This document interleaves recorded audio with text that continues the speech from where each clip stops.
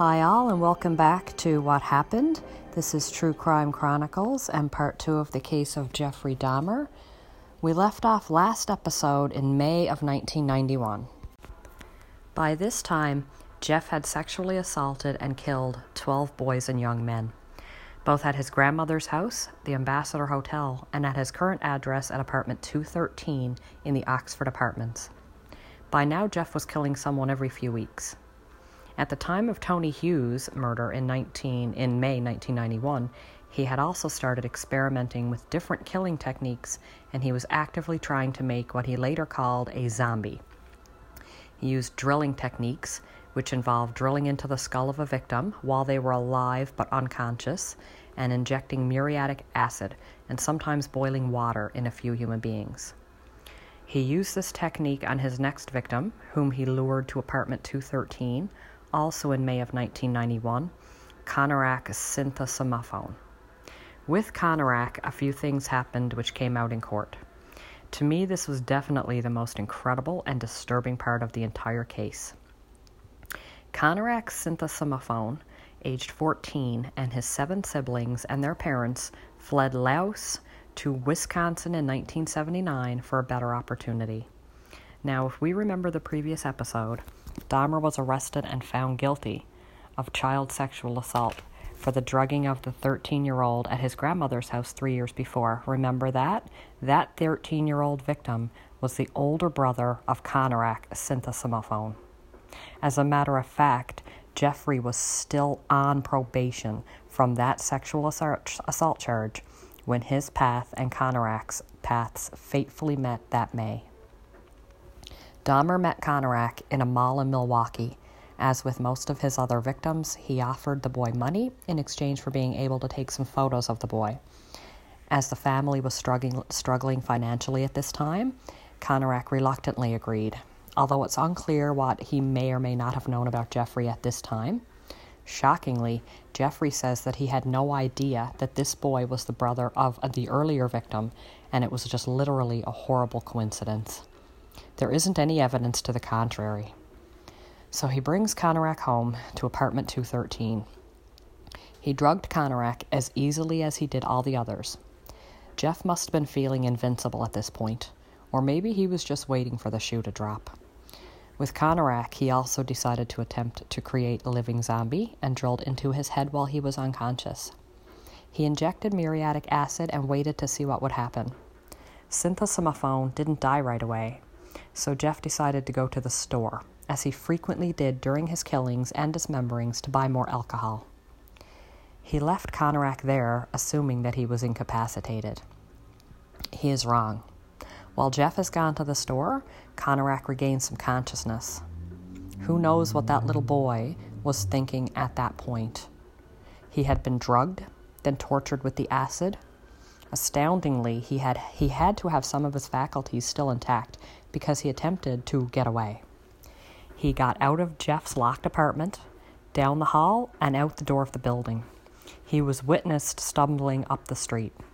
2 teenage girls found him after he found his way outside the apartment naked and then drugged acting.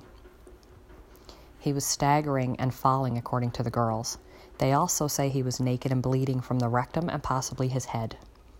The teenage girls called 911, saying that he was beat up and naked and drunk or something and to send someone right away. While they were on the phone with 911, a man appeared. This man told them that he recognized the boy, that the boy was his lover, and that he was drunk. This man was Jeff Dahmer. When the police showed up, the girls are literally struggling with Dahmer to physically stop him from trying to take Conorak home. The fire department and the police both show up. The police tried to question Conorak, who was unable to respond. They didn't call paramedics. They didn't bring him to a hospital. They further stated that the entire situation was really scary, the teenage girls this is, and that they were not comfortable allowing the drugged boy to go with this man. Dahmer told the police the same thing. He stayed really calm, and the police pretty much took the white man's word over the young black girl back in the 90s. The police followed Jeff home to follow up to see if Jeff was telling the truth. Jeff showed them some photos that he had taken of Conorak just that day, his semi-nude photos. And the police, it being the 1990s, homosexuality was treated a lot different than it is today. They just accepted Jeff's word and they left. They just really wanted to get out of the situation, it seems like. They are later recorded on calls making jokes about the situation. It came out in court and one of the officers talked about how he would have to get deloused after accompanying Jeff and his gay lover home. Inexcusable, unprofessional, unethical, and ultimately this casual attitude of the Milwaukee police resulted in more murders. According to Jeff, within 1 hour of bringing Conorak home this time, he was dead. Jeff injected him with another dose of acid, and it was fatal to the 14-year-old. This victim came so close to being possibly rescued and certainly bringing down Jeff's murderous house of cards if they had made one phone call to check on Jeff, who was currently on probation for sexual assault of a child, or one better look around the apartment. They would have found Anthony Sears' dead body, which was left out in the open on Jeff's bed in the bedroom. But they didn't. Later on, the officers involved in bringing Conorak back to Jeffrey Dahmer to kill him lost their jobs when the local residents found out what happened and there was an uproar. However, they got reinstated a few years later with back pay. One of the teenage girls who found Conorak went home very troubled after the incident and told her aunt Glenda, who called the police again, stating that she was concerned about the age of the boy. Her call is recorded, and she is heard repeatedly telling the officers that she thought it was a child, and were they sure he was an adult? They are heard repeatedly telling her that he is a gay adult and was brought back to his lover's gay home. This was the boy that had just been drilled into by Jeffrey Dahmer. What a heartbreaking and shocking twist. If they had been stopped then, the resulting murders would not have happened, and a few more boys and men would still have their lives. Jeff eventually bought a big vat for use. He would put muriatic acid in it, and this is where he would dissolve his victims' body parts. Around this time, his neighbors started complaining about the smell coming from apartment 213. Some went right to Jeff's door. Neighbor Pamela Bass of apartment 214 went to his door repeatedly. Once he told her that his freezer had stopped working and that the meat inside had spoiled. In June 1991, Jeff killed Matt Turner, age 20. He killed Jeremiah Weinberg, age 23, in July 1991, and then Oliver Lacey, age 24, in the same month, July of 1991. His next victim, Joseph Bredenhoft, who was age 25 when he met Jeff, became his next victim, also killed in July 1991. By this time, Jeffrey is killing someone pretty much every week or so. Things take a fateful turn for Jeffrey Dahmer on July 22nd, 1991. This is when Jeff meets 32-year-old Tracy Edwards. This is Jeff's last day of freedom. And Tracy is his last would-be victim. He brings Tracy Edwards home. Jeff says this time he didn't have any sleeping pills, so he tried to get him really drunk and then take advantage of him. At some point, he gets one handcuff on Tracy and takes out a knife. He keeps Tracy there for a while at knife point, but at some point, Tracy tells Jeff he has to go to the bathroom, and he takes off out the front door and out of the apartment building.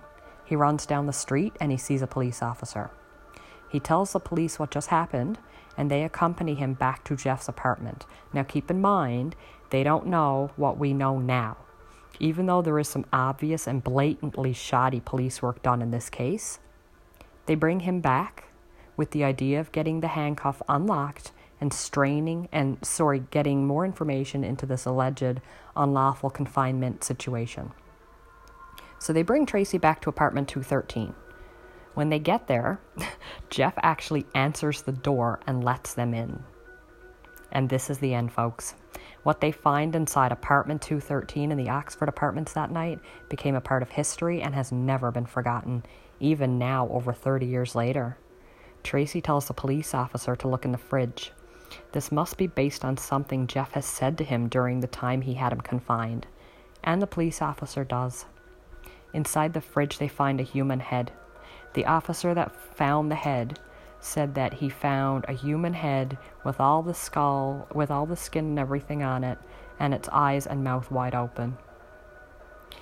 They immediately arrest Jeffrey Dahmer and then call for backup. Can you imagine what they were thinking that day?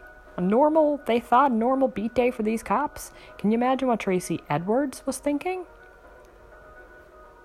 When police searched apartment 213, the things they found were what I think I remember the most in the news.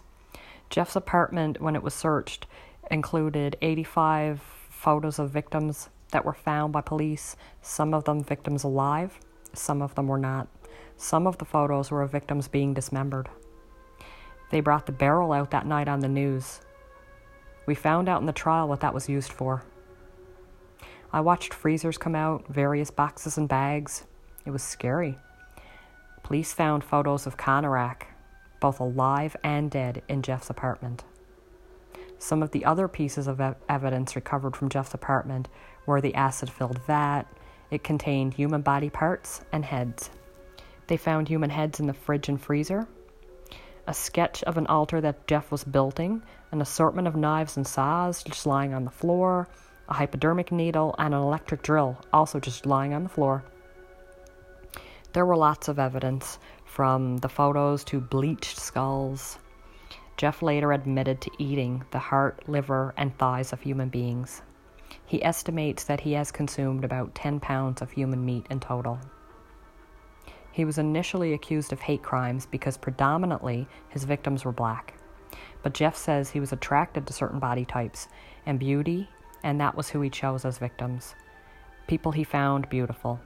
But it is important to note that he moved into a predominantly black neighborhood, into a predominantly black apartment building, and most of his victims were young black men.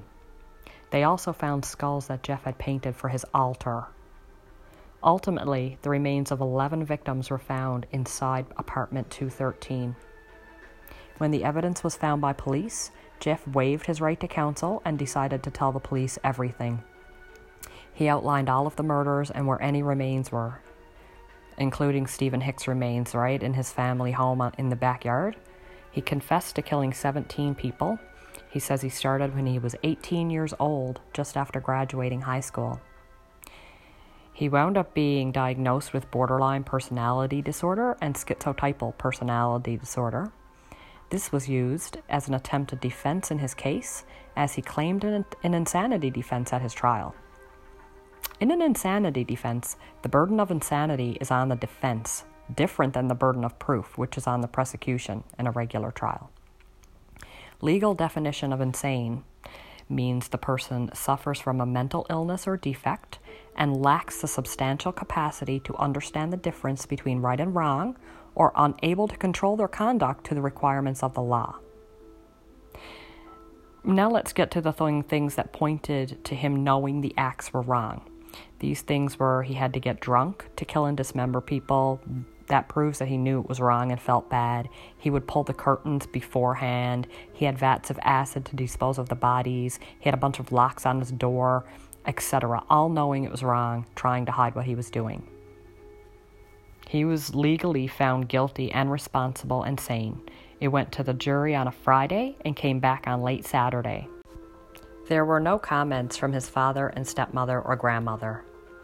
No doubt he had mental diseases and conditions, no doubt at all. But did he meet the legal criteria of insanity? It doesn't seem so. He knew right from wrong, and he definitely knew what he was doing was wrong.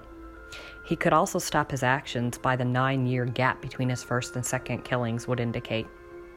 At the sentencing hearing, the families could speak, and they did. It was gut-wrenching to watch them in their agony.